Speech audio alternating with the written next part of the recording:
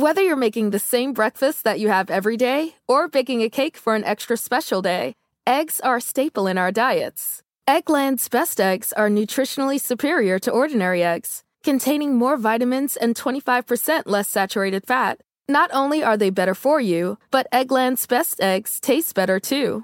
There's a reason that they're America's #1 eggs. Visit egglandsbest.com for additional information and delicious recipes. Hey, everybody. We recorded this before the news that the Dune sequel had been greenlit came out. So any references that you hear in this to, I wonder if we get a Dune sequel, just ignore that. We're getting a Dune sequel. Thanks. Bye.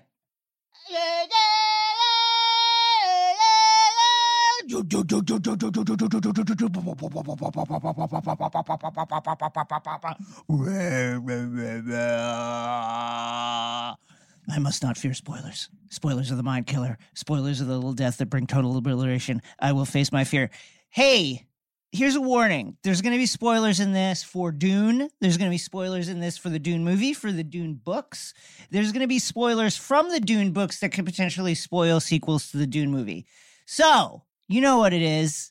If you don't want to get spoiled, please check out now.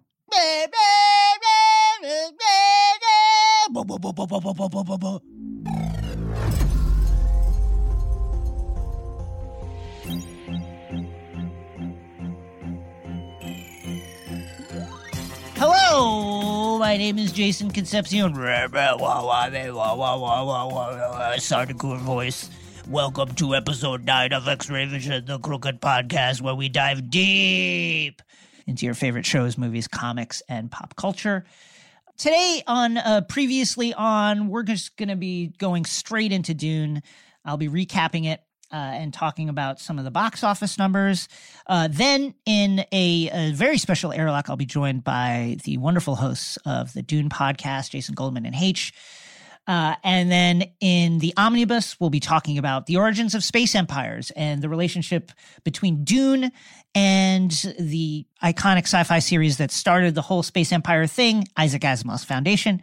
And then in the end game, we will be joined by the wonderful Shea Serrano to talk about his new book, Hip Hop and Other Things, and to resuscitate our classic cafeteria table segment from the Connect podcast. Can't wait. First, let's recap Dune.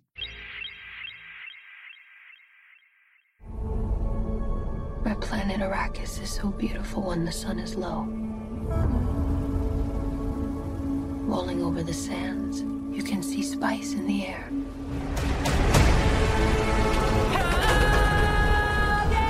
What's to become of our world?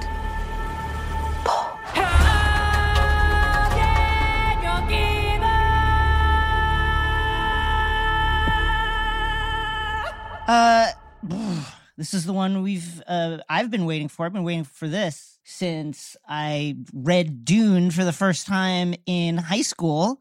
At the time, I was reading mostly comic books and Stephen King. And then I read Ender's Game, and I was like, oh my God, I love sci-fi. I want more sci-fi. What's up with sci-fi? And the very first thing someone recommended to me was Dune. And I read Dune, and I absolutely loved it. Loved it, loved it, loved it. I read it so many times since. And super, super excited for the release of Denis Villeneuve's adaptation of Dune, this coming on the heels of, you know, the rather notable David Lynch version, which is super weird, has its charms. I like it, but it also kind of doesn't super work as a movie. And they made a lot of like really, really big changes to the story that I didn't love. So let's talk about Denis Villeneuve's very loyal adaptation of Dune. We open on a dream. Paul's visions from deep space. We hear the voice of Chani, who will be Paul's love interest. And we hear her describing her love of her planet, Arrakis. My planet Arrakis is so beautiful when the sun is low. Arrakis is the lone source of the spice melange in the galaxy. And that is the most valuable, most important substance in the galaxy. We see a Harkonnen spice harvester bringing in spice, guarded by Harkonnen troops. We see a raiding party of Fremen, the indigenous people of Arrakis, led by Chani. We see them strike, and the Harkonnen counterattack sends them fleeing back into the desert rocks. At Arrakeen, the colonial capital, we see Glossu, the beast Raban, played by David Bautista, the scion of House Harkonnen, at least at this point, as he oversees the Harkonnen occupation forces. And then later we see the Harkonnens leaving Arrakis on the order of the Padishah Emperor of the Galaxy, Shaddam IV. We go to Caladan, home of House Atreides. The year is 10191 AG, after the Spacing Guild. So that means after the formation of the Spacing Guild, the group that is solely responsible for ferrying human beings, other, great houses, other traders and such, back and forth across the galaxy. They alone are capable of folding space. And so the foundation of the Spacing Guild is like 10,000 years into our future. So this story is taking place roughly 20,000 years in the future. We meet young Paul Atreides. He is the son of Duke Leto Atreides, and his consort, Bene Gesserit's sister, Lady Jessica, who is Paul's mother. We meet them at breakfast. Lady Jessica is testing Paul's ability to wield the voice, which is one of the powers a Bene Gesserit can command. He's just okay at it. He's pretty good at it. He's, give me the water. And she just kind of thinks about giving him the water. I will say, really cool effect here in which you can hear multiple voices mixed in with Paul's voice. Paul, of course, played by the very engaging, very charming, very talented Timothée Chalamet. And this is a cool reference point for some of the powers that the Bene Gesserit can command.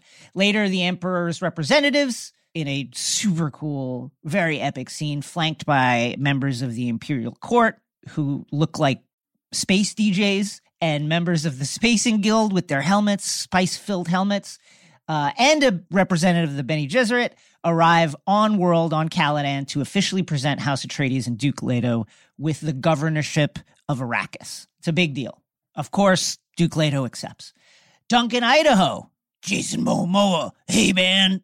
First of all, Duncan Idaho, any Jason Momoa character is like just a cool, rad dude. You know what I mean? And that's his range, is like, I'm a cool, rad dude. I ride a motorcycle. I'm awesome. And nobody plays that character better than Jason Momoa. Duncan Idaho returns from a test flight. He will be heading to Arrakis soon on a secret, cool dude diplomatic mission. Paul is like, I want to go. Can I go? Listen, here's my pitch. I want to go with you on a very dangerous mission to Arrakis. And he tells Duncan of his dream that he has seen Duncan dead after a violent fight. And Duncan is like, whatever, dude. Don't worry. I'm fine. And also, no, you can't go. Later, Paul makes his pitch to Dad that he should go to Arrakis. I'd be an asset. I speak the Fremen language. They need me over there. Duke Leto's like, hard no. No! Are you fucking crazy? The Duke then tells his son, listen, we're in a dangerous spot here. House Atreides, our influence amongst the Landsraad, which is the galaxy's great houses, how they are collectively known as the Landsraad, is very threatening to the Emperor. We're on the rise right now. The Emperor hates it. Sidebar, here's why the Emperor is so threatened by House Atreides, in case that wasn't clear. I had some friends asking me, like, what is the Emperor's game here? So House Atreides employs Thufir Hawat, who is a Mentat, the Duke's Mentat. He is famed across the galaxy for his brilliance as a strategist. He is super, super, super capable, very dangerous. War Master Gurney Halleck, who the Duke saved from Harkonnen slavery, along with Weapon Master Duncan Idaho, have built the Atreides military into a force that is just a hair's breadth as good as the Emperor's shock troops, the feared Sardaukar.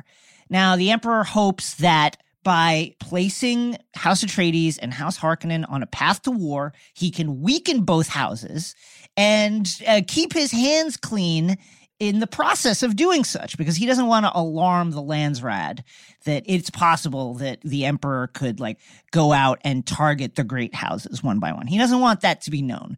But if he can start a war amongst the great houses, that benefits him. The Duke wants Paul at his side as he starts planning, his strategy for Arrakis, his strategy for building desert power, learning what it means to lead. He doesn't want Paul going off on his own. We go to Giedi Prime, which is the homeworld of the brutal, ruthless, dangerous House Harkonnen. Beast Raban arrives before his uncle, the Baron Vladimir Harkonnen, and Raban is pretty pissed about having to leave Arrakis. He's mad about it. How could the Emperor take this promotion, give it to the Duke? He's very, very angry. And from this scene, which I think is also really well done, this is like some of the best exposition that you will see in a movie or television. Because everything is telling us about who these characters are and what's going on. We understand from this that Raban is a vicious autocrat, but probably not the smartest guy, more of a sledgehammer than a scalpel, because the Baron Vladimir Harkonnen then who is sitting there like Colonel Kurtz getting steamed like a dumpling, then has to tell Beast Raban, okay, here's what's going on, you fucking idiot. One is a gift, not a gift. We go to Caladan. Reverend Mother Gaius Helen Mohaim, the Imperial Truthsayer, arrives. She is Lady Jessica's former teacher. She arrives in the dead of night, so clearly this is not an official trip. She wants to examine Paul and learn more about these dreams that he's been having. Clearly, Lady Jessica has been informing her former teacher about Paul. Dr. Yue, the house physician, tells Paul, hey, here's what's going on, man. The Bene Gesserit have their own agenda, and so they want to see if you mean anything to that agenda. What that agenda is this. For centuries, for thousands of years, generations, the Bene Gesserit have been running a project of selective breeding amongst the great houses, through which they hope to bring about the birth of the Kwisatz Haderach. More about who that person is later. And they think that might be Paul. This is a sort of a mild disaster for the Bene Gesserit because it really shouldn't be Paul. Jessica was supposed to give Duke Leto a daughter who would then go on to become the mother of the Kwisatz Haderach. But Jessica fell whole ass in love with that little cutie Duke Leto, played by Oscar Isaacs, and you get it, right? And so she wanted to make her man happy, and the one thing he really wanted and in fact needed was a son, and so she gave that to him. The Bene Gesserits have complete command of their physiology. They are able to do things such as that, which like decide the sex of the child that they're going to bear.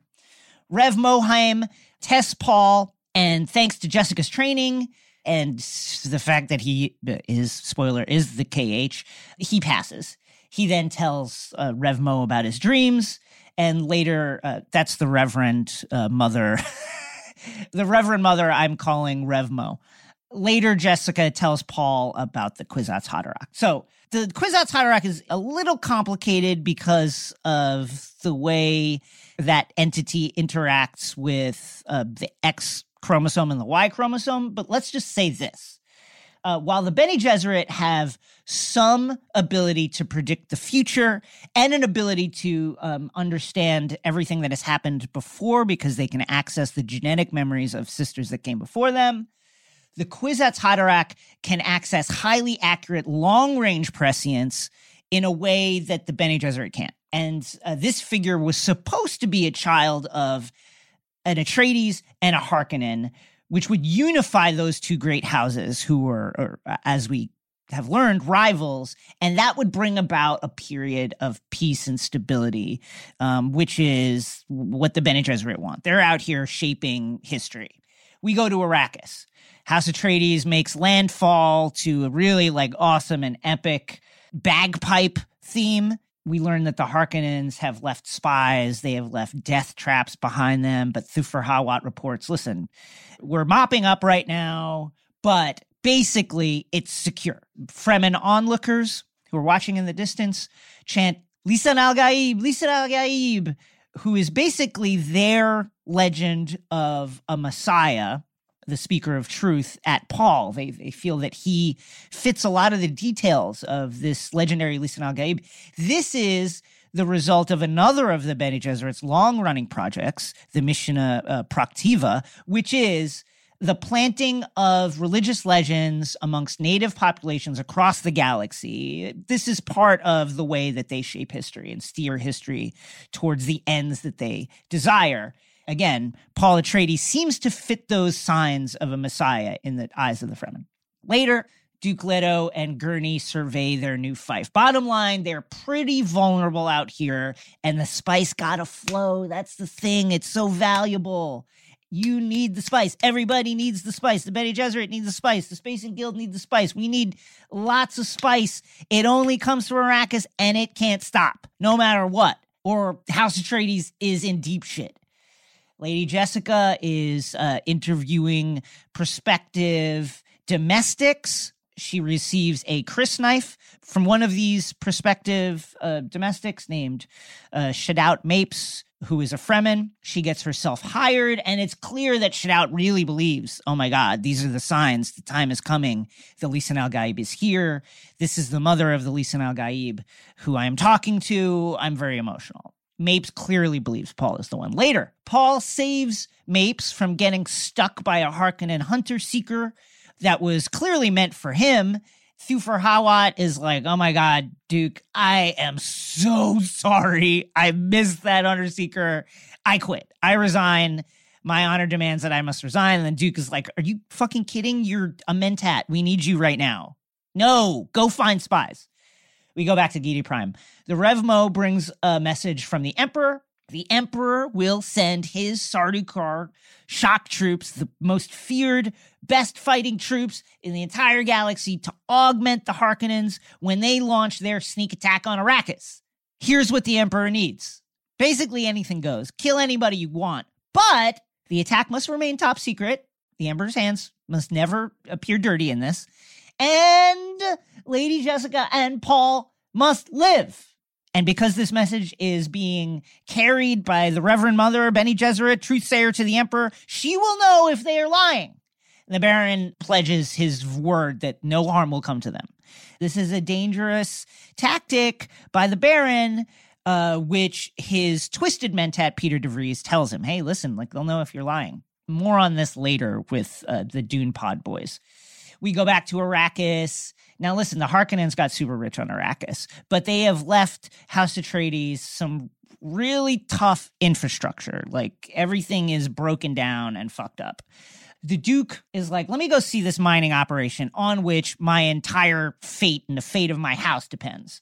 He also wants to bring Liet Kynes, the Emperor's judge of the change, along. This is the person who is observing the change over for the Emperor to make sure everything is above board, although clearly she has certain orders from the Emperor, and the Emperor is a biased observer who is actively trying to bring along the downfall of House Atreides. So clearly Liet Kynes is struggling with this, although she very clearly feels an affinity for House Atreides because, one, they're honorable, and two, maybe Paul is the Lisan al-Gaib. Anyway, Duncan comes home from mission. He has brought Stilgar, Fremen leader, with him, and he brings good news that, hey, listen, there's a lot of Fremen out here. There are a lot of them, more than previously understood, and listen, they are stealthy, they are secretive, and the Fremen are very, very skilled at war, which plays into Duke Leto's plans because he wants to ally with the Fremen.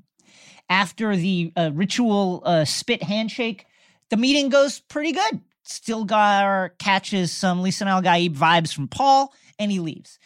Later, Dr. Keynes arrives, and she's like, holy shit, Paul, have you worn a stillsuit before? The boots. The boots with the fur. You're wearing it all correctly. Are you kidding me?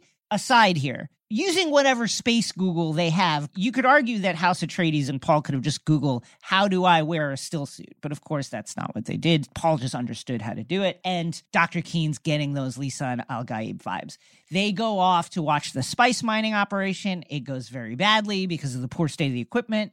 The Harkonnens left, and the Duke has to then rescue these miners from an attacking, rampaging sandworm. What about the spice? The Duke is asked, damn the spice! He cares about the people, the personnel. And from this, we understand that Duke Leto is just a good dude, right? Yes, the spice is important. The destiny of his house, rests on the spice, but he cares about human life. He cares about people. Paul, out on the sands of Arrakis, has a strong reaction to the airborne spice, and he nearly buys it by the worm.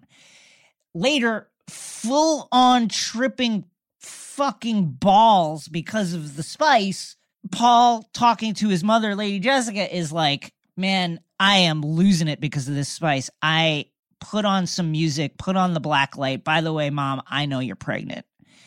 And Lady Jessica is like, oh, shit. We go to Seleucus Secundus. Side note here and some information about Seleucus Secundus. So, to the galaxy, as far as the galaxy is concerned, Seleucus Secundus is where the Emperor sends prisoners. That's the Emperor's prison planet. It has, like, very, very strong gravity and a very, very brutal environment. And prisoners who go there mostly die, but the ones who survive get very strong. That's the official story. The unofficial story, the real story, is that this is where the Emperor trains his Sardaukar. Because of that harsh environment and that stronger gravity, the troops that are trained there, one, suffer immense casualties. Like, I think it's around 50% of the troops that are trained there don't make it. They die. The ones that live become super, super capable, super strong because of that higher gravity, because of that ruthless training. They are just incredibly, incredibly brutal. The best military troops in the galaxy. And they are absolutely maniacally, fanatically loyal to the Emperor, almost on a religious level. They'll do whatever the Emperor says. And they are not just military shock troops, but they are very, very skilled at counterintelligence, insurgency. They are very competent and feared spies.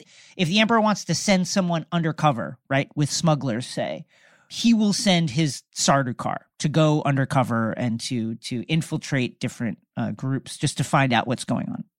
So on Seleucus Secundus, we see Peter de Vries, Baron Harkonnen's Twisted Mentat, making the deal with the Sardaukar that the Sardaukar will send battalions of troops to support the Harkonnens. And the leader of the Sardaukar says, if the Emperor commands it, we will do it. We go back to Arrakis.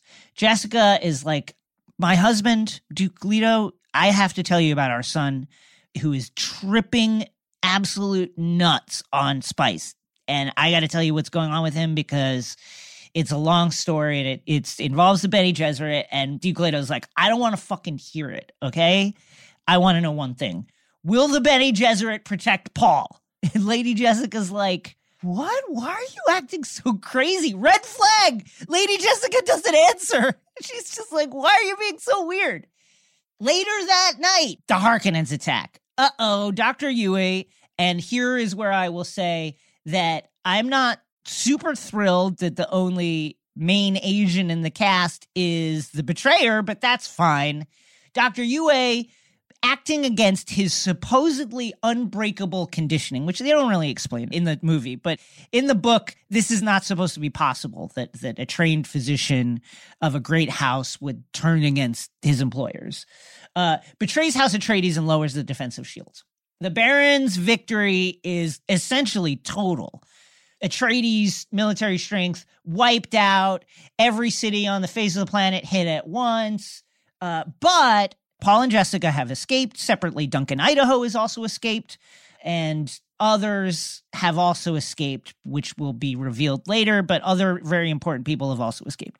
The Duke, with his last breath, nearly takes out the leering, victorious Baron Harkonnen using Dr. Yue's poisoned tooth. Paul has a spice vision of himself at the head of a Fremen army, continuing to trip balls. He sees the galaxy aflame. He sees war. Later, Dr. Kynes and Duncan find them. But before the group can escape to a Fremen siege, the Sardaukar fall upon them. Duncan Idaho sacrifices himself so Jessica and Paul can escape. And Liet Kynes falls as well. Elsewhere, Rabban reports to the Baron that Paul and Jessica are 100% dead. Definitely, they're gone. They are dead. They flew into a sandstorm, and you know what happens then. People get killed who do that. That's it. Don't worry about it. Baron Harkonnen, who is recovering from the poison tooth attack in a bath of balsamic and olive oil, is like, great. That's great news, my nephew. Now, let's take as much spice out of the planet as we can while wiping out the Fremen. Complete Fremen genocide. Go do it, the Beast Raban. And you know, because his nickname is the Beast, that that's the right guy to do a job like that. Now, aside, this is part of the Baron's plan. The Baron doesn't really want Raban to inherit House Harkonnen. He would prefer his favored nephew, Feyd-Rautha, who is not in this movie, but will surely appear in a sequel, should a sequel be made. More on that later. The smarter Feyd-Rautha he would prefer to come to power. So the Baron's plan is set the Beast Raban loose on Arrakis, have him basically be absolutely hated by everyone, brutal and hated and feared. And then I bring in the pinch hitter, Feyd-Rautha, who is smarter and more competent. And everybody's like, wow, this guy's great. What a savior Feyd-Rautha is. And that's the Baron's plan. We go to the deep desert. Paul and Jessica, after the sandstorm, are walking across the desert. They come to a large outcrop, fleeing a worm. There they are met by a band of Fremen led by Stilgar. And after a brief fight in which Lady Jessica shows that she is not to be fucked with at all, she is a sister of the Bene Gesserit, and she is trained in combat, and she can use the voice and all this shit, Stilgar accepts them into his siege. He puts his name upon them. Unfortunately, Jamis, who Paul has had visions of, challenges Jessica to a ritual duel for leadership. And he says, who's going to be this woman's champion? Stilgar's like, don't do this, Jamis. What the fuck, man? But Jamis is like, no, I'm doing it. Who is going to be this person's champion? And Paul is like, well, I guess it's me. Guess what? Paul is good at fighting. Even though he doesn't really want to kill because he's never killed a man, he's good at it. He's been trained by some of the best. And he slays Jamis, and he prevails. Also, he meets Chani, who he has been dreaming about, and the movie ends. On to Dune Part 2. Should say I loved the little move that Paul uses to slay Jamis, is like this little bullfighter move. And we understand that bullfighting is an important part of Atreides culture. Moving on. This movie, Rotten Tomatoes, 84% critics, 91% fresh by audience. So that's good reviews. That's great. Domestic box office so far, $40 million. International, $180 million. Worldwide, $220 million. So looking good as we go for a sequel. Some notable reviews. Richard Brody in the New Yorker with a pan. It's surprising how cheesy the new Dune looks. Richard Brody opens his review with, I gotta tell you, I fucking disagree. I loved the epic scope of this. Bob Mondello in the NPR, cinematic sandcastles as impressive as Villeneuve's Dune don't come often. Manohla Dargis, the New York Times. Villeneuve has made a serious stately opus, and while he doesn't have a pop bone in his body, he knows how to put on a show as he fans a timely argument about who gets to play the hero now. I love the movie. I think it's super weird. And I love that it maintains that super weird psychedelic teenager tripping on hallucinogens in the desert vibe that is so present in the books and is so important to the books. That said, I'm super fascinated to know what people think of it, how it hits them, because it is definitely weirder and more artistic than your standard sci-fi epic popcorn movie. When we come back, I'll be joined by Dune Pod guys Jason and H. Want to make Mom's Day? Get to your Nordstrom Rack now and score amazing deals for Mother's Day, which is Sunday, May 12th. Find tons of gifts from only $30 at Nordstrom Rack. Fragrance, jewelry, luxury bags, activewear, beauty, and more. Save on Kate Spade New York, Stuart Weitzman, and Ted Baker London. Great brands, great prices. So shop your Nordstrom Rack store today and treat Mom to the good stuff from just $30. You like to watch new stuff, right? Well, go to Hulu and see what's new, because Hulu has new stuff all the time.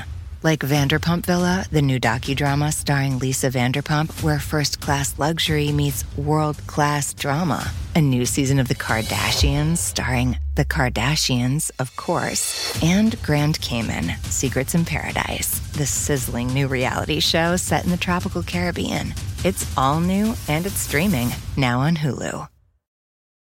Whether you're making the same breakfast that you have every day or baking a cake for an extra special day, eggs are a staple in our diets. Eggland's Best Eggs are nutritionally superior to ordinary eggs, containing more vitamins and 25% less saturated fat. Not only are they better for you, but Eggland's Best Eggs taste better too. There's a reason that they're America's #1 eggs. Visit egglandsbest.com for additional information and delicious recipes.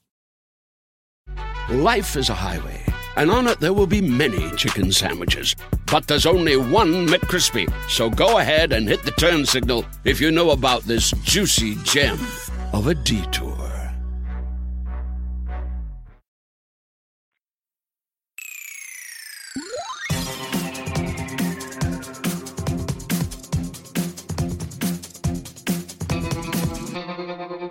Welcome to the Airlock, where today I'm thrilled to be joined by the Dune Pod.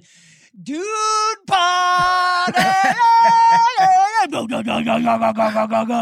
Boys, Jason Goldman and H. Fantastic to have you on the podcast. Welcome. How are you? Thanks for cutting a new intro for us there. That's just going to be what we use from now on. So It's great to be here. yeah, we're going to do the whole interview in starter car. Yeah.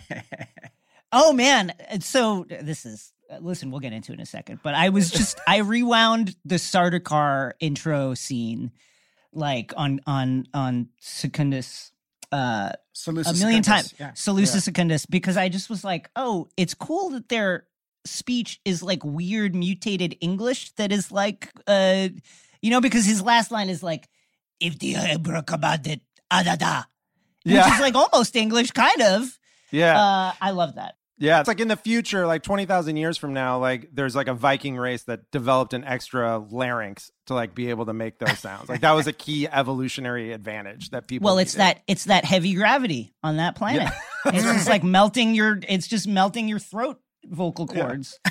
Also, being hung stronger. upside down in a crucifixion field is not great for a long time. That's part of the training, folks. And I don't know what that does, but it makes you really good at fighting. You guys do the Dune Pod. What'd you think of the movie Dune? Go ahead, Jay. You start. We like this movie, it turns out. We started the podcast when we thought the movie was coming out in 2020, and then we've been vamping for a year because it got pushed back due to the pandemic. So we had a lot riding on it being good because the podcast would have been a bit of a downer after 18 months. I was just like, it was aight, but it's great. Yeah, it's pretty good. But it's great. The movie's great. It's incredible. This exceeded expectations in just about every way. And part of it from the very beginning, I got excited about starting this podcast because Jason was freaking out every time Denny and Dune was being mentioned. And we knew that what he was going to bring to it was this seriousness, this grounded filmmaking that was going to work in this epic scale. And in that respect, it's been perfect. Yeah, the epicness of it is so important. Listen, the Lynch version was also epic in its way, obviously, with 1980s special effects. Yep. So it looks super weird now, but they definitely went for the epic scale. But this really does it in a way that recalls to me, like Lawrence of Arabia or The Searchers or like a great Western where it's just characters dwarfed by the landscape, by the immense machinery they're around. Villeneuve does this really cool thing with focus where it's almost like he crops in and zooms in almost with characters falling out of frame because it's almost like the screen can't take in all the stuff that is happening there. It's a really cool effect. I was blown away by it. I love that it maintains the weirdness of the book. How do you think people who aren't Dune heads will be hit by this movie? I mean, that's been the coolest thing about the movie finally coming out is that it has created a cultural moment of people vibing with the movie who clearly haven't read the book, who are not, sort of in the bag for Dune. And I think what folks take away from it, like, and we have folks in our lives who are in that camp, is just there's like, oh, there's a whole world here to explore. Yeah. Like there's something new and fresh here that I want to see more stories from. And so the number of people who haven't read the book and who are now hungry for part 2 because they're like, I just want to hear more of this right now, is really encouraging. I gauged it off a neighbor of mine who had no experience whatsoever. And she was just like, this is incredible. It was so, we saw it in IMAX. And she's like, I just couldn't believe what I was seeing on screen. And I got everything about, there's like a prophetic thing and a Messiah situation that doesn't sound real good. She's like, I was a little confused by the shields, but other than that. Sound real good. Oh. So I'll take that. I'll take getting the prophetic, but missing the shield, blue versus red. Like, that's fine. Let's come back to the shields, because that was one of the first things that I DM'd to Jason after seeing the film. We can get to that small nitpick there. What's your relationship to this story? Where did it find you in your lives?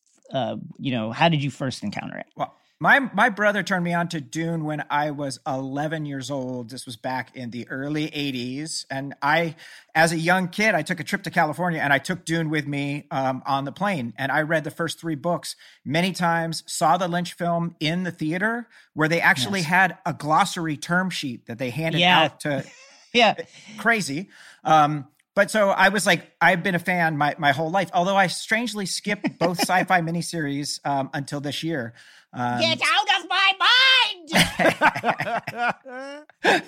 Exactly. That's what spoke to H as a young child. He felt that there was someone in his mind, and he just needed to find the language to get it out. Similar to Denny, I was very much seduced by the power of Paul and the idea of a young, a teenager that was able to exercise such control and then influence out in the world. That was very seductive. And I think, when we talk to folks who have a history with Dune, there's actually, it's usually a common story where it kind of is like sort of like Joy Division for precocious young nerds. Like at age 13, like an older brother turns you on to this and is like, hey, man, you want to have your mind blown? This has got worms in it. And like, it's and like, there's just something about, it's the boy goes on a journey story, but it's just much weirder than, the Chronicles of Narnia or whatever your analogs were before then. Yeah. For me, I think, I found it in high school. And so for me, it was like, there's something about the revelation that parents have these secret lives and these secret ambitions and these, things that they have planned out that they are acting on lives before you came into their life, and that those can often be quite complicated. That part of it, that like emotional register, I found really compelling. And I loved all the planning and all the strategy and the way that people were all plotting against each other all the time. And in the context of high school life, that felt like really present. So I was absolutely transfixed by the first book, which I think is the most tropey of the books. Certainly, like, the hero's journey, the whole thing, that is there. That is the path that Paul is on. This book series subverts itself in some pretty dramatic ways, which I don't know how much we want to talk about right now. There's a spoiler warning at the top of this, but suffice to say, Frank Herbert was very, very distrustful of power, and people who get power in this world don't become good people. And so how do you think, should we get the sequels? And I'm very hopeful that I think we will get them. How far do you think we can go down that path of actually power is bad and let's subvert every expectation you have about this sweeping story about a boy who rises to prominence in the galaxy? I think you nailed like the really interesting thing about it, which is that Dune in 1965 in many ways is both Lord of the Rings and Game of Thrones. It's both like the treasure trove of tropes that trickle down through the history of science fiction thereafter, but then it is also the subversion of the genre and the subversion of those tropes in one story. And Herbert definitely believed that it's not that power corrupts, but that power attracts the corruptible. Right. And so his project really is a warning about heroes. And there's this line in a book about how no more terrible fate could befall your people than to fall into the hands of a hero. And we asked Villeneuve about this. This was our question. It was like, are you in for this? Because this seems weird. This seems like a tough story to sell. And he seems super down. Like he really wants to make part 2, and he's talked about making Messiah, which would be the book after Dune, as a trilogy, which is very much this trajectory of a person who's attracted to power being inherently corruptible. I think it's interesting when we talked to Tim O'Reilly last year, one of the things that when he interviewed Frank, when he was writing the book on him, Frank called out that when he read Foundation and he saw the mule, he was like, well, this is interesting. What if the mule was the hero of the story instead of the villain of the story? Right. Yeah. Well, I'll talk about this in my omnibus segment later, but I think that one way to think about Dune is a conversation between Frank Herbert and Asimov. I think that Dune is in a lot of ways a rebuttal and a criticism of Foundation's depiction of imperial power throughout the galaxy and what that would mean. Let's talk about the shields. I think that if I have a nitpick about this movie, and I loved everything. I love the casting. I think is impeccable, incredible. The performances are unbelievable. I think Timothée Chalamet. I had a big argument with a friend about Chalamet. He's just like cute. He's not good. I'm like, he's a fucking great actor. Like, he's really good. When he has the hand in the pain box, and he first gets that first tickle of pain, he does this little smirk like, oh, I see what you're doing. You're going to make me feel pain in my hand now. And that's the kind of shit that he could do that nobody else can really do. These little looks and where you understand that this is a child of wealth. Above all else, yes, he is an innately good kid who loves his family, but he's got that little imperiousness to him too, and he just kills it. I loved everything except the shields. Okay, so in the books, shield fighting is super important. So people are a lot of people come up to me like, okay, so this is 20,000 years in the future. Where are the guns? Where are the laser beams? Where's all the shit? Shield fighting has changed the way people fight. There's also a wide ban on, atomic weapons, but the shields stop everything that comes in at pace. You have to move in very slowly with a blade in order to penetrate into the shield. And this is important because this colors the way Paul duels even without the shield, which is important later because he's able to see, oh, this is I'm fighting a person who's used to fighting with shields. Therefore, the reaction time is different. I didn't love the way that it was. The red and blue to let you know, okay, blue repelled by the shield, red, it gets in there. Fine, that's good. That was necessary. But at the same time, when Duncan Idaho is going apeshit on the Sardaukar, he's just slashing them and they just die. Yeah. Well, there's somewhere he's he hits and there's a blue flash, but then he keeps the blade and then drags it, and then you get a red flash. So I think there is some that they did. Jason and I were calling out for us the bigger challenge was in the larger scenes, where you had the amazing 300 style scene with the Atreides on the steps. Atreides! Exactly. But once they collide, and we actually sampled it for the episode, all you can hear is shield smashing and you can't really tell what's going on. Yeah. And then the duel at the end without shields is clearly the best fight in the movie because you can see what's going on. So I think that's ultimately what proves your point is that the visual effect of the shield, while conceptually cool, it obscures the action in a way that doesn't really enhance what's going on, but is a necessary plot point for them to figure out some way to do. Did you catch Paul's finishing move on Jamis? Was a little bullfighter swirl? Yeah. I absolutely love that. I didn't catch that. That's great. That's a amazing. pretty good. The bullfighting, which is in the book, like that the grandfather dies in a bullfight, is like sort of a one-line thing, and they really went with it in the movie. I love like, that. It's all about bulls. Yeah, it's all about. Listen, we're Scottish kind of with the bagpipes, but also we've got Spanish. this bullfighting thing. Very important. Yeah. Another musical.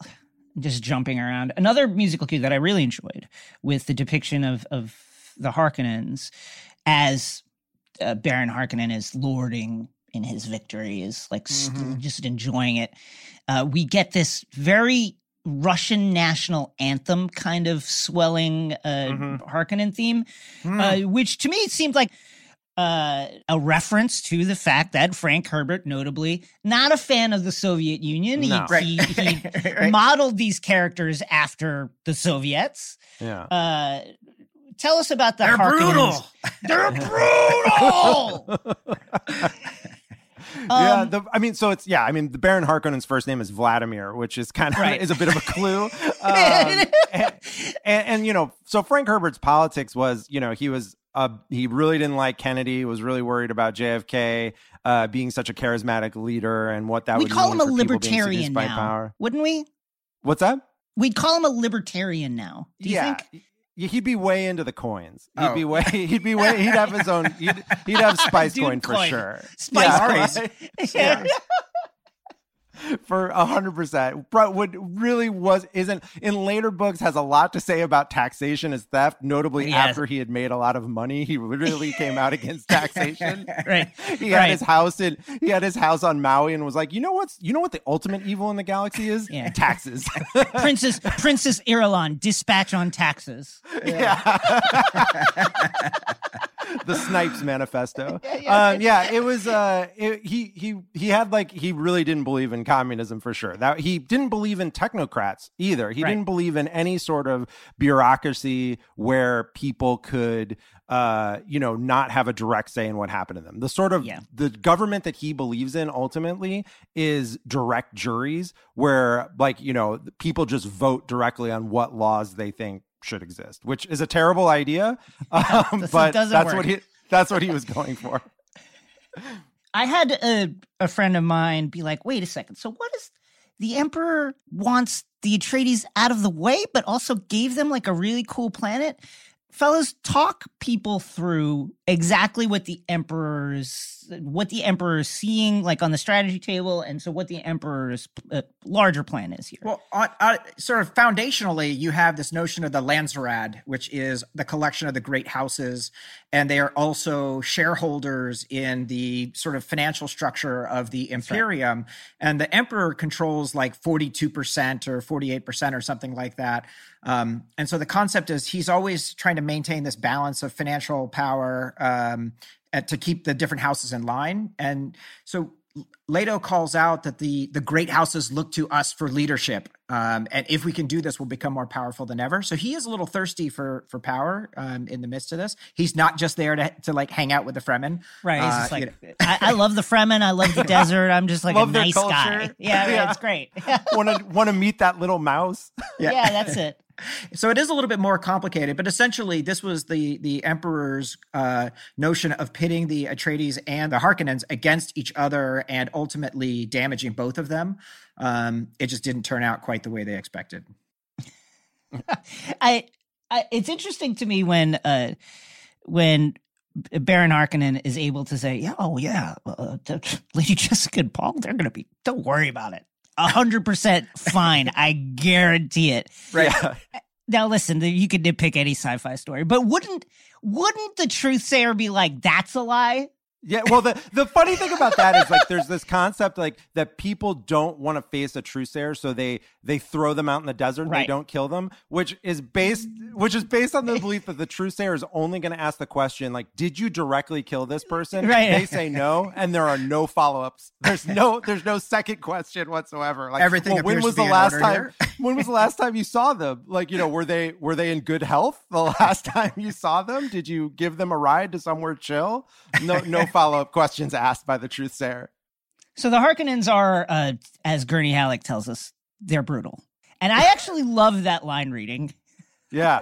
I mean, Because listen, there's not enough time for the backstory of Gurney Halleck, but he has experience with them, as he says there, and as you can tell by the emotion in his voice. Tell the audience what it is. Why is Bernie so fired up about these Harkonnens? So, as is the case with most of the Atreides who are loyal to the family, whether that's Gurney or Duncan or Dr. Yueh, even they've suffered in some ways at the hands of the Harkonnens. And Gurney's family, in particular, was killed by Harkonnens, and he has a scar on his face that was given to him by the Beast Robin. You see in the opening prologue the Beast carrying this Inkvine whip, and that whip was used to scar Gurney in a time before the beginning of the story in the movie.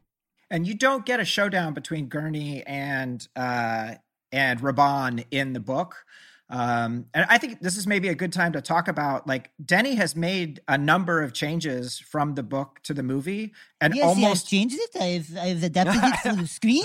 It's not exactly. Plus la même chose. It's not exactly as the book is magnifique.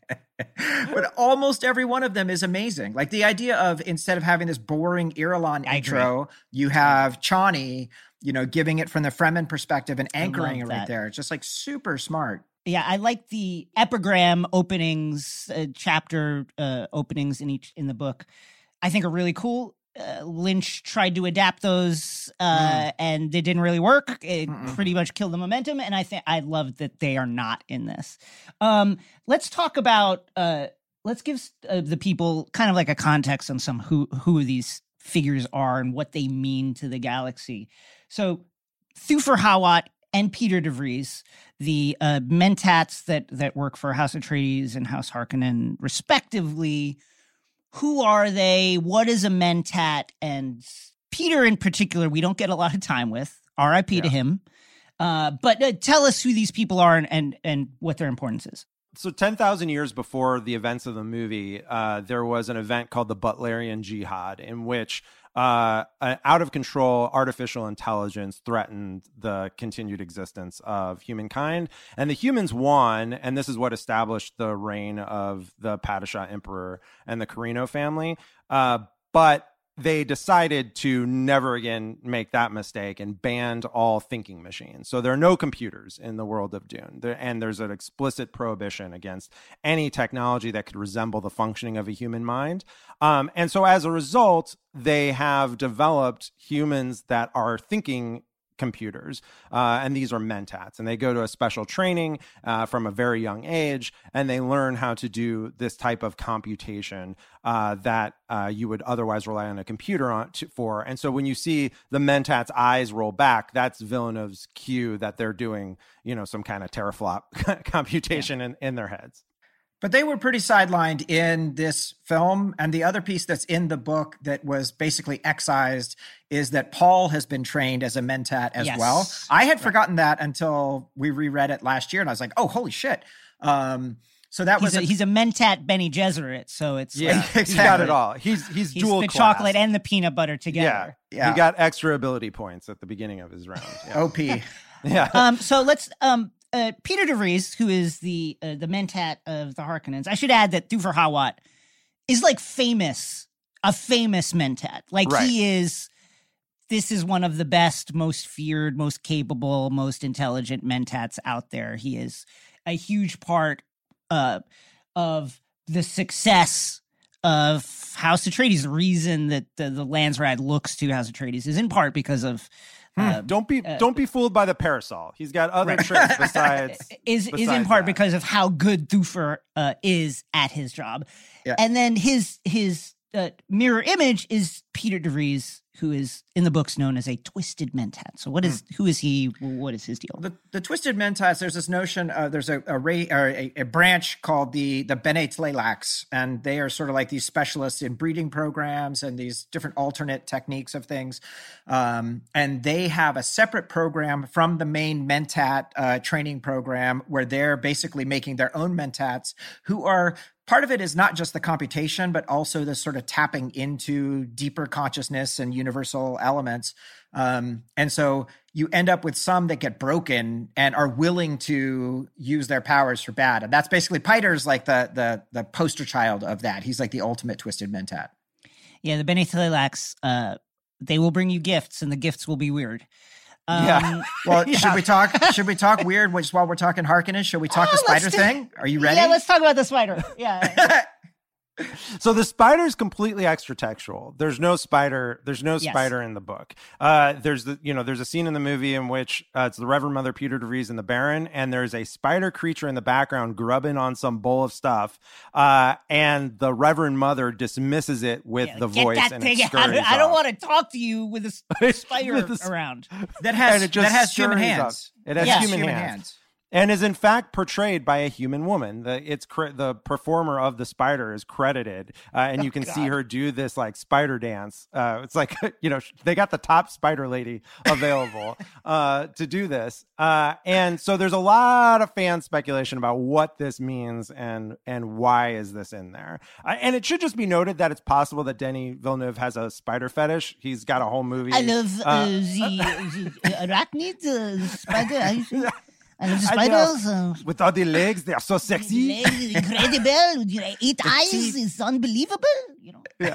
Yeah. So he has a movie Enemy with Jake Gyllenhaal in which spiders are an object of sexual fascination. Yes. So that just might be his thing.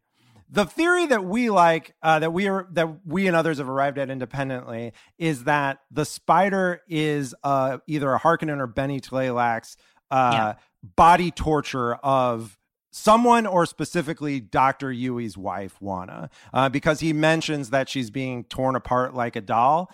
And it's possible that they're just doing some, Tusk style body horror stuff, turning people into bugs and other creatures. So, and we should call out the Bennett Tleilax as it develops through the series. It's revealed that once someone dies, they can actually take their cells and they can regrow that person and bring them back. So perhaps Wana has been brought back as this spider human thing that is crawling around there. The Golas. The Golas. And if we get there, get ready for some weird Gola action.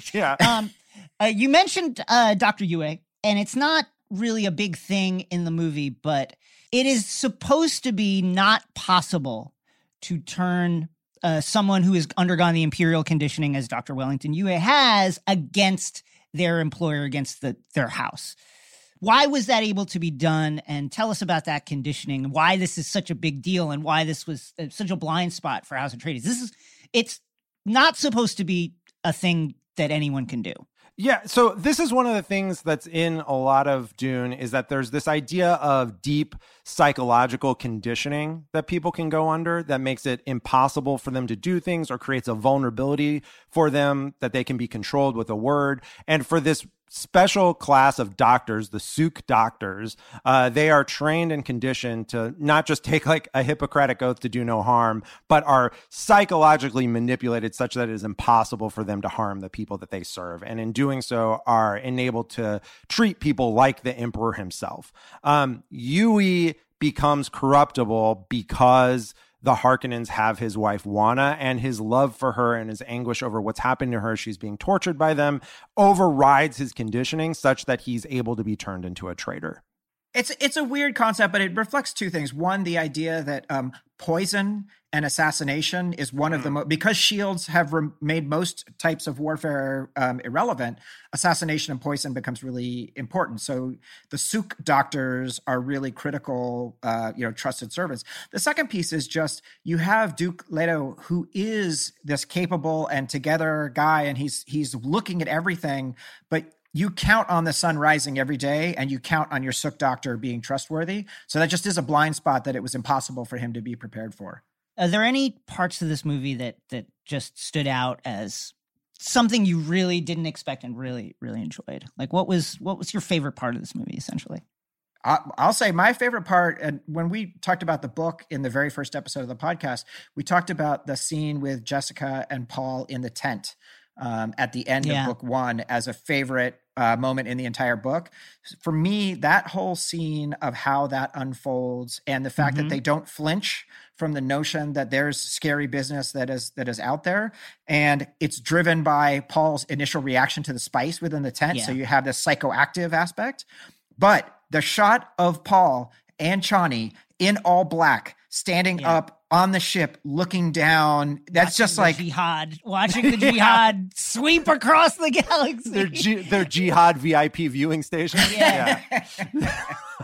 That's incredible. To me, that's the highlight. That's the highlight of the whole movie. Who is behind them on the ship? Because it's them at the like kind of the lip of the ramp, right? And then there's like two people behind. Who are the two people behind? It's not clear. I thought one of them in the vision might have been Jameis again, which I want to talk about a bit. But then there's this idea that's established later, which is that Paul takes a group of Fremen and calls them the Feyd-Rakin, and they become his death commandos. So it's probably some of those bros that are just on his side. Yeah, I would imagine Korba as well, who emerges as a critical player in Messiah. But this is an interesting thing, right? So what's happening right now, after we've been railing against this for the last year, and Denny, famously kind of went to war for a while with Warner Brothers, the fact that this movie is available on HBO Max right now so that we have this conversation, and nerds all across the world are having this conversation, and they immediately can bring it up and they can watch it and they can look at it and they can screenshot it. Like, it's feeding into a cultural moment here that is, bigger than we expected. Yeah. So, Jason, you're a moment that you really enjoyed, and then let's talk about Jameis. I love what they did with Jameis in this movie. Like, me too. Paul kills Jameis in this duel. That's like a big turning point for his character. It's the first time he kills someone, and it's this meaningful interaction, and it's a great duel. But what they do with the prescient visions is you see Jameis in the visions. And I think this does something that the book can't do, which is sell this idea of there's multiple timelines that Paul is seeing. And in some of them, he dies. In some of them, Jameis lives. In some of them, Jameis becomes a friend and a teacher and is the one who's going to teach him how to ride the worm and is going to impart wisdom to him. And then in the one that Paul ultimately chooses, he kills Jameis. And so that, I think, is a much more convincing portrayal of prophecy and this multiverse idea of how Paul sees the future than some of the more kind of LSD laced writings of Herbert, where he's describing that kind of prescience, but it's a lot of like, many sausages strung out in front of me, and I pick the sausage I want to live in. And you're just like, bro, like I know about, I've heard enough about the sausages. Like, it's not helping. Another similar to that, a thing that I thought was really brilliant. And again, I think Villeneuve he's done a great job of using small details, whether it be the sound design, the visual, whatever, to convey a larger thematic something that exists in the book, but do it in a way that is visceral. And one of those to me is the voice. So in the books, and this is not really explained in the movies, but the Bene Gesserit have access to the genetic memories of all the now asterisk, all the sisters who came before, everything that they know, a Bene Gesserit who exists in our story knows, can call upon that wisdom. And thus they're able to, with some accuracy, predict the future. Now the Kwisatz Haderach has access to the full memories and therefore can predict more. But the thing that I really liked was the way the voice modulates it's Paul's voice, then it's the Reverend Mother's voice, then it's Jessica's voice, then it's someone else's voice. Yeah, Shani's voice. Therefore, embodying that idea of genetic memory. I absolutely thought that was a brilliant way to do it. Could you explain to the people what the genetic memory is, how that works, and why the Kwisatz Haderach is a different kind of genetic memory? Yeah, so the Bene Gesserit have this ability because they ingest a huge amount of spice to access. Everybody's just rocking floating, spice nonstop. Just an unbelievable amount. I mean, and it's not park spice. This is good spice. This is the good. This is not the park spice. This is the real shit. This is the pure spice that you want in your helmet. Just orbiting around your face all the time. Now we know what Daft Punk was on. Yeah. So like because of their, dank science, they're able to access these interior lives of previous sisters who have lived and basically converse with them, experience their memories. There's a scene in a later book in which the Reverend Mother Superior, there's an acolyte who's not yet gone through this and she's reading Tolstoy, and the Reverend Mother is able to say, oh, he actually wrote that while he was, at his dacha, like sitting beside a stream. That's not written down anywhere. That's just something I know because I've got Tolstoy inside me. And so like there's this notion of accessing prior lives, but only women can do this in the Herbert universe. Only Reverend Mothers can go within and take this otherwise lethal dose of spice, and many Reverend Mothers die in trying to do this. Any man who has tried to do this dies.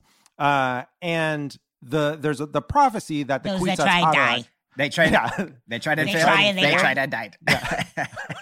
So there's this prophecy that one day at Kwisatz Haderach, a male will come who's able to look inside and access this place that the Bene Gesserit are unable to look into and become the universe's super being. So that's what's going on with these prior lives inside.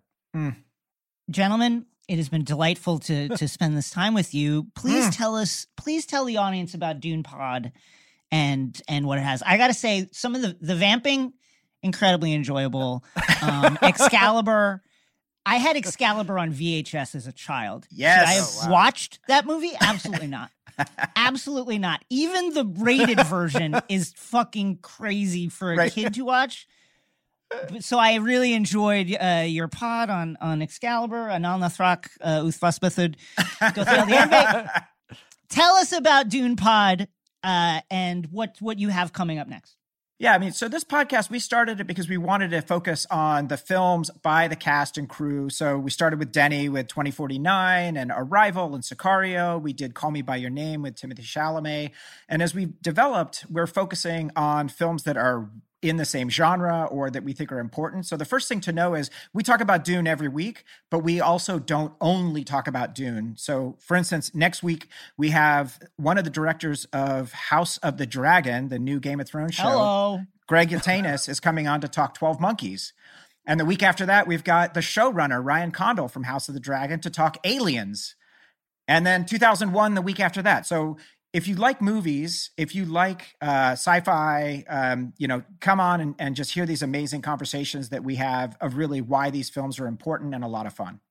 Yeah, we've joked about like it's sort of become Gen X genre movie podcast instead of Dune Pod, which has the advantage of being singable to the Teenage Mutant Ninja Turtle song. So it's Gen X genre movie podcast. Yeah. That's our new deal.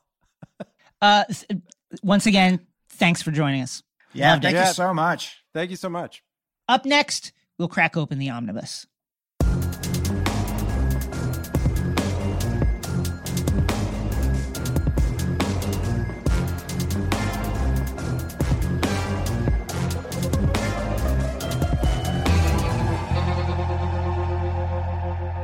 Welcome to another chapter in the Omnibus where lore, analysis, and understanding come together. This week, let's talk about space empires, the origin of the trope of the empire in space, and let's talk about, more specifically, Frank Herbert's Dune.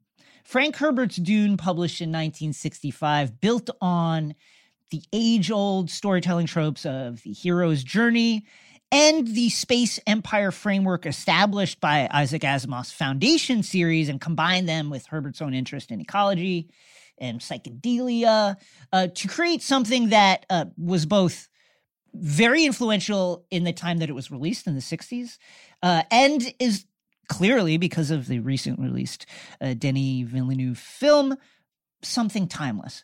Dune won the inaugural 1966 Nebula Award for Best Sci-Fi Novel and shared the 1966 Hugo Award for Best Novel with Roger Zelazny's This Immortal, also called Call Me Conrad. Readers in the 60s and 70s were absolutely primed for Dune and for the themes of ecological destruction, mind-expanding substances, and charismatic revolutionary youth found in Herbert's epic story. Rachel Carson's scientific expose Silent Spring about the dangerous effects of wanton pesticide use on the environment became a surprise hit in 1962 and kicked off the modern environmental movement and created the school of thought about what are humanity's effects on the environment. And of course, Dune's ecological message is even more keenly felt today in a world struggling to deal with climate change, struggling and failing. In 1965, concerns about the use of LSD by the general public led the Swiss pharmaceutical company Sandoz to halt production of its surely weirdest product. But by then, of course, the genie was all the way out of the bottle. Popular use of LSD or acid and other hallucinogens gave rise to the psychedelic movement of the 60s, which in turn gave that era its signature aesthetic texture, which of course is recognizable decades later. When you see tie-dye, you understand this is a reference to the 1960s.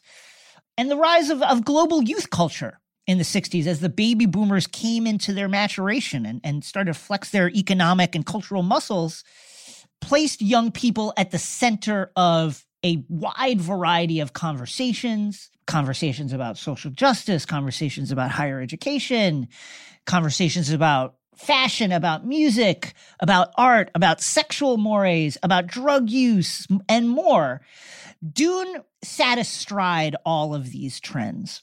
Quote, "Word is spreading on the West Coast grapevine about an epic science fiction novel titled Dune," reads the April 6th, 1969 edition of the Boston Globe's nationally syndicated column Youth Notes, alongside short paragraphs on the poor reputation of the CIA amongst American youth, a 2-paragraph write-up on the Peace Corps, and a profile of a then-emerging Texas singer named Janis Joplin.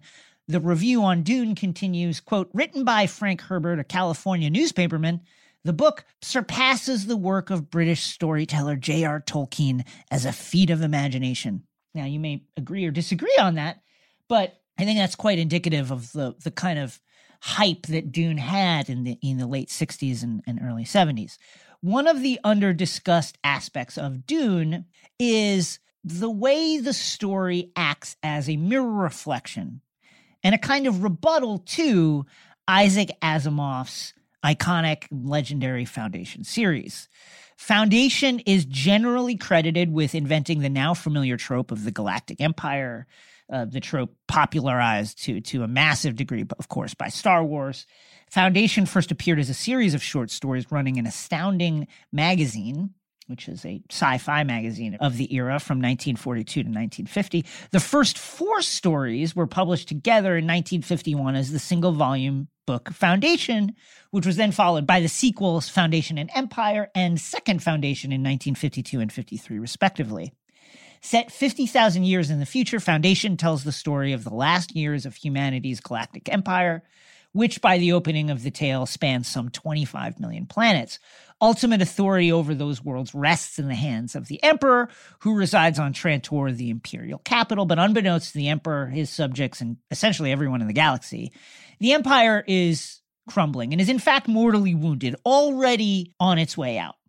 Both Dune and Foundation are set many millennia in the future. Both deal with the stagnation of a galactic empire, the restoration of civilization, the role of charismatic leader in said restoration, and both prominently feature a highly advanced system for predicting future events that fuses math, religion, and human psychology. In Foundation, the character Harry Seldon, alone, the most brilliant man in the galaxy, creator of the advanced mathematical predictive model known as psychohistory, realizes the dire state of the Empire, just as in Dune, when the Emperor sends the Atreides to the far-flung planet of Arrakis. In Foundation, the Emperor exiles Harry and his followers to Terminus, a barren planet on the galactic fringe. This, of course, is all to Harry's larger plan. He had planned to get exiled there, and there, using science, using political maneuvering, using outright manipulation, and using semi-regular appearances as a kind of TED-talking hologram, Harry drives a multi-century project to guide the human race out of the post-imperial Dark Ages. Frank Herbert's answer to psychohistory in Dune comes in the forms of the quasi-religious sisterhood known as the Bene Gesserit and the human computers known as Mentats. The Bene Gesserits use carefully deployed religious myths, an extensive and secretive system of genetic crossbreeding, and their own enhanced abilities, particularly mind control, the ability to detect lies, and the ability to call on the collective wisdom of past Bene Gesserit sisters to shape human history and bring about the birth of the Kwisatz Haderach, Dune's version of the Chosen One. Mentats, like Dune's Thufir Hawat and Peter DeVries, are human supercomputers. They provide their employers with services that in the days before the Butlerian Jihad would be performed by a computer, while also using their highly attenuated perceptive abilities and understanding of human psychology to act as strategic advisors in military affairs, provide intelligence and counterintelligence, perform duties of diplomacy, and much more. In Foundation, Asimov imagines that placing a few unaccountable psychoanalysts at the center of immense power, as he does with Harry Seldon and the Foundation, and allowing them to steer humanity's fate according to a scientific reading of an advanced algorithm is potentially the best of all political systems. Foundation, in thought-provoking and very entertaining fashion, assumes that cold, emotionless, unbiased math is the best steward of humanity's destiny. Herbert, however, was a contrarian in all things, as Jason and H discussed, I think, quite ably in our previous segment. And he philosophically decried assumptions, even his own assumptions, much of the time. Perhaps because of this, Dune sequels subvert themselves and audience expectation in many, many ways. This makes what will happen with the Dune sequels really interesting. I'm fascinated to see how some of those things end up playing out for audiences because people who are set up as heroes are undercut by this story. If you want a goldmine of science fiction material, Herbert advised, pull the assumptions out of the current bestseller list, turn those assumptions over, look at them from every angle you can imagine, tear them apart, put them back together. Put your new construction on another planet or on this planet changed, and place believable human beings into the conflict thus created. In Herbert's view, any system which purports to be the system, be it psychohistory, be it religion, be it republicanism, whatever, will inevitably result in inefficiency, stagnation, decline, the stymieing of human creativity. Just as Duke Leto searched to harness desert power in Arrakis, Herbert explored the idea of harnessing human power. In Dune, human beings alone perform the computations necessary to sustain a transgalactic empire. The spice melange, a powerful psychoactive narcotic, makes this possible by allowing human beings to expand and augment their minds to superhuman levels. For a sci-fi epic set many thousands of years in the future, I think it's notable that Dune is really light on the kind of like, oh, wow, technology, incredible, whiz-bang scientific sci-fi tech that marks most sci-fi. Guild Navigators, for instance, high on spice, fold space, without computer help. The most powerful space militaries in the galaxy fight with knives, and human society has essentially devolved into feudalism. Asimov hated this kind of scienceless sci-fi. In Robert Scholes and Eric S. Rabkin's 1977's Science Fiction, History, Science, and Vision, Asimov is quoted as saying, there are science fiction writers who think science is a bad thing and that science fiction is a wonderful field in which to make this plain. This is part of a much more general attitude that society is a bad thing and must be destroyed before a new and better system can be evolved.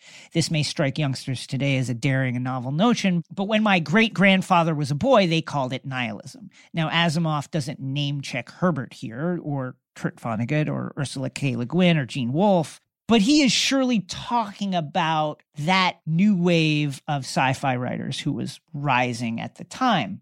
Herbert's retort to this comes in his book Heretics of Dune, the 5th book in the series, in which he writes, the holders of power in this world have not awakened to the realization that there is no single model of a society, a species, or an individual. There are a variety of models to meet a variety of needs. They meet different expectations and have different goals. The aim of that force, which impels us to live, may be to produce as many different models as possible, end quote. I don't know where you come down on this, but I think whatever style of sci-fi you prefer, whatever depiction of galactic empire you prefer, be it Dunes, be it Foundations, be it Star Wars's, it's clear that the winner of this debate is us, the audience, the fans of sci-fi who get to watch Foundation on television, Dune in the theaters, and Star Wars wherever we come into contact with content. Up next, the Endgame.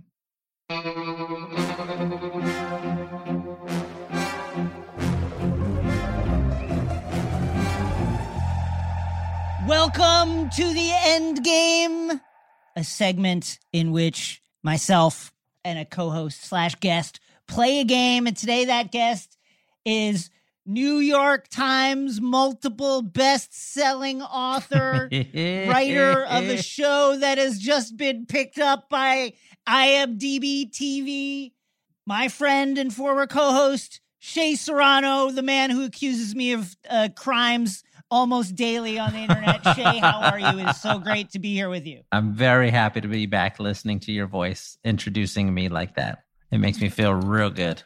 Shea, today we are recording this on a Tuesday, and it is a special day because it is the official release of your book, Yes. Hip Hop and Other Things. Tell us about this book. Let's just talk about how awesome this book is. This is the greatest book that's ever been written. Many people are saying that. Pretty much everybody. I think every place I go, people are talking about that. I went to get coffee today and people were talking about that. That when I got in my car, I turned on my radio, they were talking about it. I opened up Google. It was on the homepage of Google. It didn't even say Google anymore. It just said, this is the best book I've ever read, with a picture of the book on there, Hip Hop and Other Things. It's crazy the amount of good reviews we've been getting so far. Every place, every person you can think of. Something I've always wanted to ask you is, how are you so good at promoting your shit? Because like, I'm serious. Like, I think that it's underrated. People don't realize, one, how hard it is to talk about the stuff you're doing in a way that people are not like, okay, enough. You do it with an enthusiasm and an energy that is like so sincere and real. And I am incapable of, I can't get to that place a lot of times. How do you do it? Let's be clear. There are a bunch of people who are like, Shea, you got to shut the fuck up about this book already. Like a lot of, like I get it every day on Twitter, every single day. But mostly everybody is very nice and supportive, which is great. And I think it's probably because of what you're talking about here. It's just, I'm like genuinely excited about this stuff. Yeah. You and I, we have like a similar coming up story where neither one of us expected to be where we are. We both not at all. We both assumed very early on that we would just be doing manual labor jobs for our whole entire life.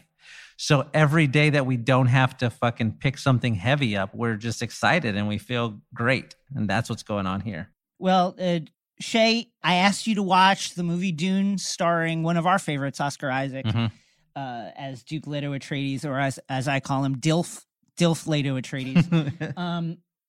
What did you think of Dune? Did you like it? Let's talk about it. I fucking loved it. Listen, I never read any of the books. I didn't know anything about the story. Probably for 3 months after they started talking about this movie was getting made a couple of years ago, I thought they were talking about the movie Doom, the video game Doom. I was like, I know that. I played that video game. Oh, they're remaking that movie with The Rock. That's a good idea. That's what I thought it was. I had no idea about desert power or anything. And then I started, the picture started coming out, the trailer started coming out. It's like, I don't think this is the same thing. This is a different thing. This is not Doom. Where's the guns? Where are the big guns? What's going on here? So I watched it and it fucking ruled. It looked expensive, number one, which is. It looks expensive. It looks so good. It looks so good. It looks like $1 million, zillion, billion bucks on the screen. Every single frame, the people who made it, you could tell they cared about every grain of sand and like the way that it blew. Even the little bug or whatever, the hunter thing that comes, that is like going to stick him in his eyeball. When that thing came through like every single little piece of it, it was just so much fun. I was super into it, like all the way plugged in. When it gets to the end and fucking Timothée Chalamet gets into the fight with the guy when they're like, we're going to fight to the death. I didn't know anything was coming. And the guy, of course, challenges the mom and what was it? Rebecca Ferguson. He challenged Rebecca Ferguson as the Lady Jessica. I don't know anybody's name from the movie except for Paul. It's okay. Except for Paul. He's the only one that I know because they said it 100 times. I get it.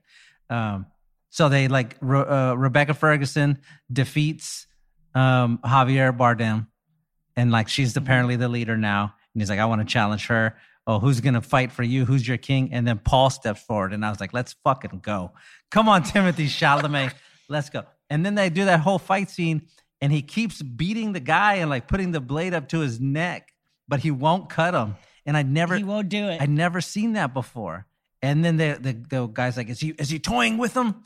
And she says, is he fucking with him? He's never killed a man before. And then that was really felt like, oh shit. That felt like, so cool. That felt like really, I mean, that's a thing in the books, but on the screen, it was like, oh shit, I got to kill this guy right now. Everybody expects me to, and they're all just going to watch. That's, I think, what makes this movie so much fun to watch is because you have like all of the like giant spectacle of the situation is one thing. But in that moment, the one little moment, you felt the weight of this kid having to kill another human. When she says that line, she gives a great look on her face. He gets knocked down, and then he stands up, and he's like a little bloodied on his nose or whatever. He stands up, and then the fucking chant comes on in the background, and you're like, oh, he's going to do it. And then sure enough, oh my God, it's so good. It was so much fun to watch. It was incredible. I want to watch it again. I've watched it several times. It holds up. I've really enjoyed it. Shay, I would like to now, in honor of Oscar Isaac being in this movie. Yes. I would like to revitalize, resuscitate, and rejuvenate, and bring back to life a segment we did on our podcast, The Connect. Yeah, baby. Specifically, a reference to the episode "I Thought This Computer Was My Friend," in which we talked about the movies Upgrade and Ex Machina, starring, of course, Oscar Isaac in a role that is much remembered for the incredible dance that he unleashes in the middle of the movie.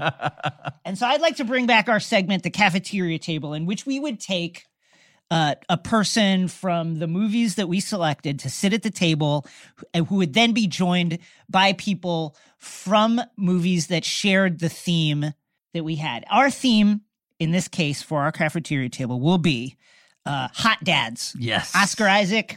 Yes. If he's your dad and Rebecca Ferguson is your mom, you're like, I get it. My parents are hot. Every time your friends would come over, they'd be like, man, your dad is like, what's going on, dude? Like, why are your parents so hot? Why does your dad look like that? Why does your dad look? Listen, if anything ever happens with your dad and Lady Jessica, let me know, because what's going on? So Oscar Isaac is going to sit at both seats of the table. And we have some empty seats here that now need to be filled by people that we're going to select. So it's two Oscar Isaacs, and they're chatting along. They're being very charming to each other, sitting at the table. And we've got these empty seats that we are now going to fill, 2 empty seats each. Shay, would you like to go first? Who is sitting at your table, the hot dad table, with Oscar Isaac? This is Oscar Isaac from Dune and Oscar Isaac from Ex Machina? They're just hanging. Perfect. Okay, they're just talking. Yeah, they're just hanging. Okay, because he was the father of the robots. So there you Yes. go. Okay. All right. Well, then in that case, so I have 2 seats to fill, and there's a bunch of them. Oh man, so many hot dads. There's so many hot dads so many out hot there. dads. An underrated one, Jake Gyllenhaal in Southpaw. Not that Great one. Not that great of a movie, but he's smoking hot in it. Edward James Olmos and Selena. That's a good one. Very sexy, like dad energy. I need a can't miss. That's what I need. I'm gonna start with. What's a can't miss? I'm gonna start with somebody who you don't think of this person as a dad in your head. You forget that he's a dad. You forget as soon as the scene is over with him and his son. You forget. But Denzel Washington in Training Day. That's a great one. Alonzo. Him and Eva Mendes have a kid together. I think he has like another family somewhere. I assume he does. Yeah. They imply it in the movie. Not a great dad, but no, a hot one. Not a great, an awful dad. Miserable dad. An awful dad.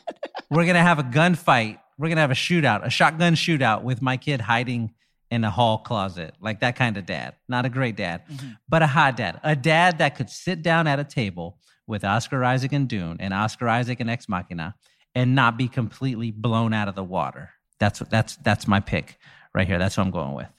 That's a great one. Thank you. I also needed a can't miss. I was Thinking. I considered Antonio Banderas from Spy Kids. Yeah, good one. Which is, I think, you can't go wrong there. But I felt it like, let's do something that's a little more recent. So I went with Winston Duke from Us. Nice pick. Winston Duke. Nice pick. Black Panther and Us.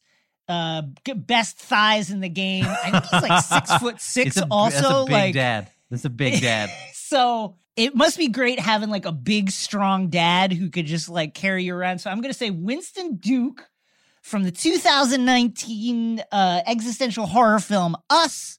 He is a fantastic and protective and scary when he needs to be dad in that movie. Winston Duke, Gabe Wilson from Us. He was only scary in that movie as the scary version of himself. Like the normal dad version was completely outgunned. Just like, this is not, it's not going to work out great for you, sir. It is not. All right, here's my next pick, my other seat that I'm going to fill it in. And again, not a great dad in the movie. Kind of a dick. Right. Super not great dad in a movie, but absolutely, unquestionably, this guy, when he goes to the park with his kids or when he picks his kids up from school, all of the moms notice. Everybody notices. They're like, oh shit, he's coming. Oh, he's here. Did you see him? Brad Pitt in Tree of Life. Give me Tree of Life, Brad Pitt. What a dick of a dad. But just smoking hot. Bad dad. When you're that hot, you can be that much of a jerk. I think that's the Remember when the dinosaur showed up in Tree of Life? Yeah, I don't know what was going on. Were you like, what the fuck is happening? Why is there a dinosaur? No clue what the movie's about. I did not get what that was. This is all I remember. I had at the time taken to teaching my sons how to box. We bought the gloves, we bought the mitts, we're doing the drills in the front yard, or like at the time we lived in a little townhouse. So in the front of our townhouse, we're doing it. And I was like being a little more aggressive than I needed to be. I was a young dad. I thought I needed to be like tough dad. No, like this is how you do it. Like being a jerk of a dad. And then we watched Tree of Life and they have the exact same scene, but they're in the front yard. And I was like, is that what I look like? Oh my God. I'm so sorry. Like, I'm so sorry. I'm going to apologize to my sons right now. Never again. But smoking hot dad. That's mine. Great pick.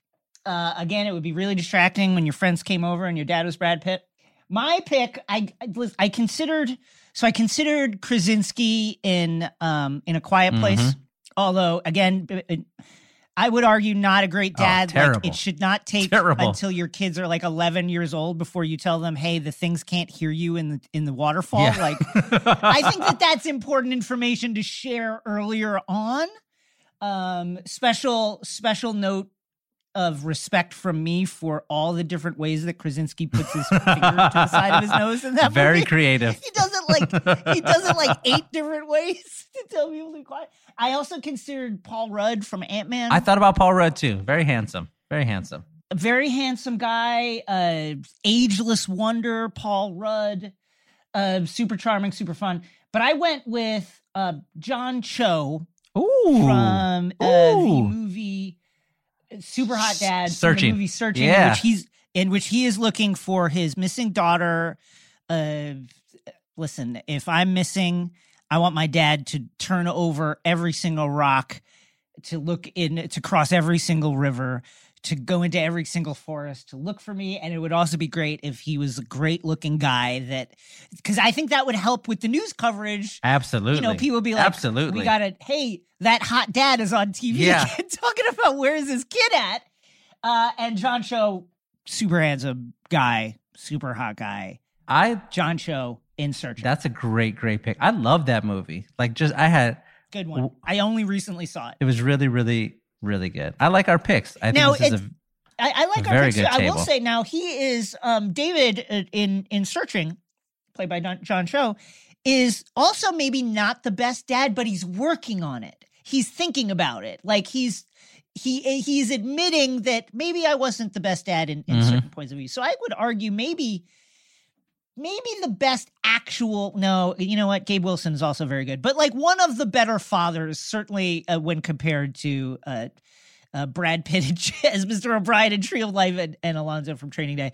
That is our cafeteria table. It is Oscar Isaac as Duke Leto from Dune. Oscar Isaac from Ex Machina, the father of the robots. Shay selected Alonzo, played by Denzel Washington in Training Day. Not a great dad, but certainly a hot dad. He selected Mr. O'Brien, Brad Pitt in Tree of Life, going a little too hard in the paint with the boxing lessons as a dinosaur mysteriously looks on. I selected Winston Duke as Gabe Wilson from Us, a wonderful father when he's not the evil version. And I selected John Cho as David Kim in Searching, looking for his missing daughter. See Searching if you can. It's a great film.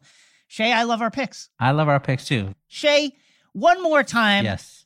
Tell the folks about your latest book and why they should buy it. Hip Hop and Other Things, wherever you buy stores. It has been personally endorsed by Jake Gyllenhaal, Denzel Washington, Edward James Olmos, Lawrence Fishburne, Brad Pitt. That's right. Oscar Isaac, every dad we've talked about here. They all posted about it on their Instagram or Twitter.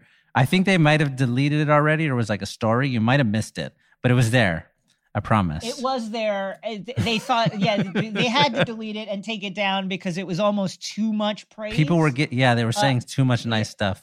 I've heard it said that it is the greatest book of all time, and that the art by the great Arturo Torres is the greatest art that has ever been put to a book of all time. What a lot of people have said, like scientists, are that if enough people buy the book and open it, it will release whatevers into the air that will reverse the climate change. It'll fix it. I really hope that people, if only to stop climate change and preserve life on Earth, I hope they buy the book in large numbers, the physical version, the Kindle version. The ebook does not release the gases, the neuro stuff that changes the environment, but the physical book does.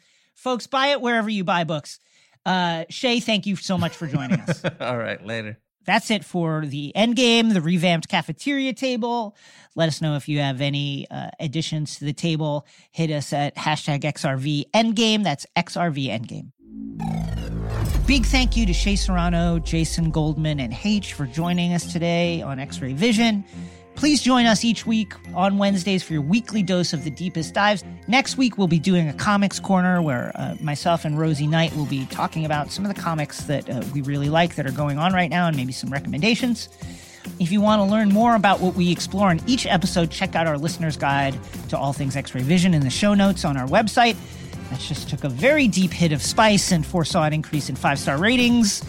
5-star ratings! Please add them wherever you get your podcast. Goodbye!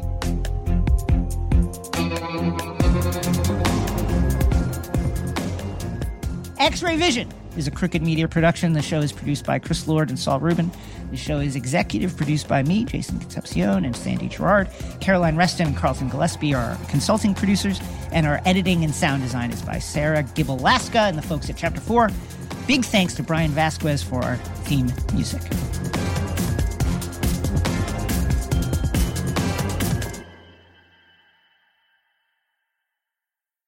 Want to make Mom's Day? Get to your Nordstrom Rack now and score amazing deals for Mother's Day, which is Sunday, May 12th. Find tons of gifts from only $30 at Nordstrom Rack. Fragrance, jewelry, luxury bags, activewear, beauty, and more. Save on Kate Spade New York, Stuart Weitzman, and Ted Baker London. Great brands, great prices. So shop your Nordstrom Rack store today and treat Mom to the good stuff from just $30. Whether you're making the same breakfast that you have every day or baking a cake for an extra special day, eggs are a staple in our diets. Eggland's Best Eggs are nutritionally superior to ordinary eggs, containing more vitamins and 25% less saturated fat. Not only are they better for you, but Eggland's Best Eggs taste better too. There's a reason that they're America's #1 eggs. Visit egglandsbest.com for additional information and delicious recipes.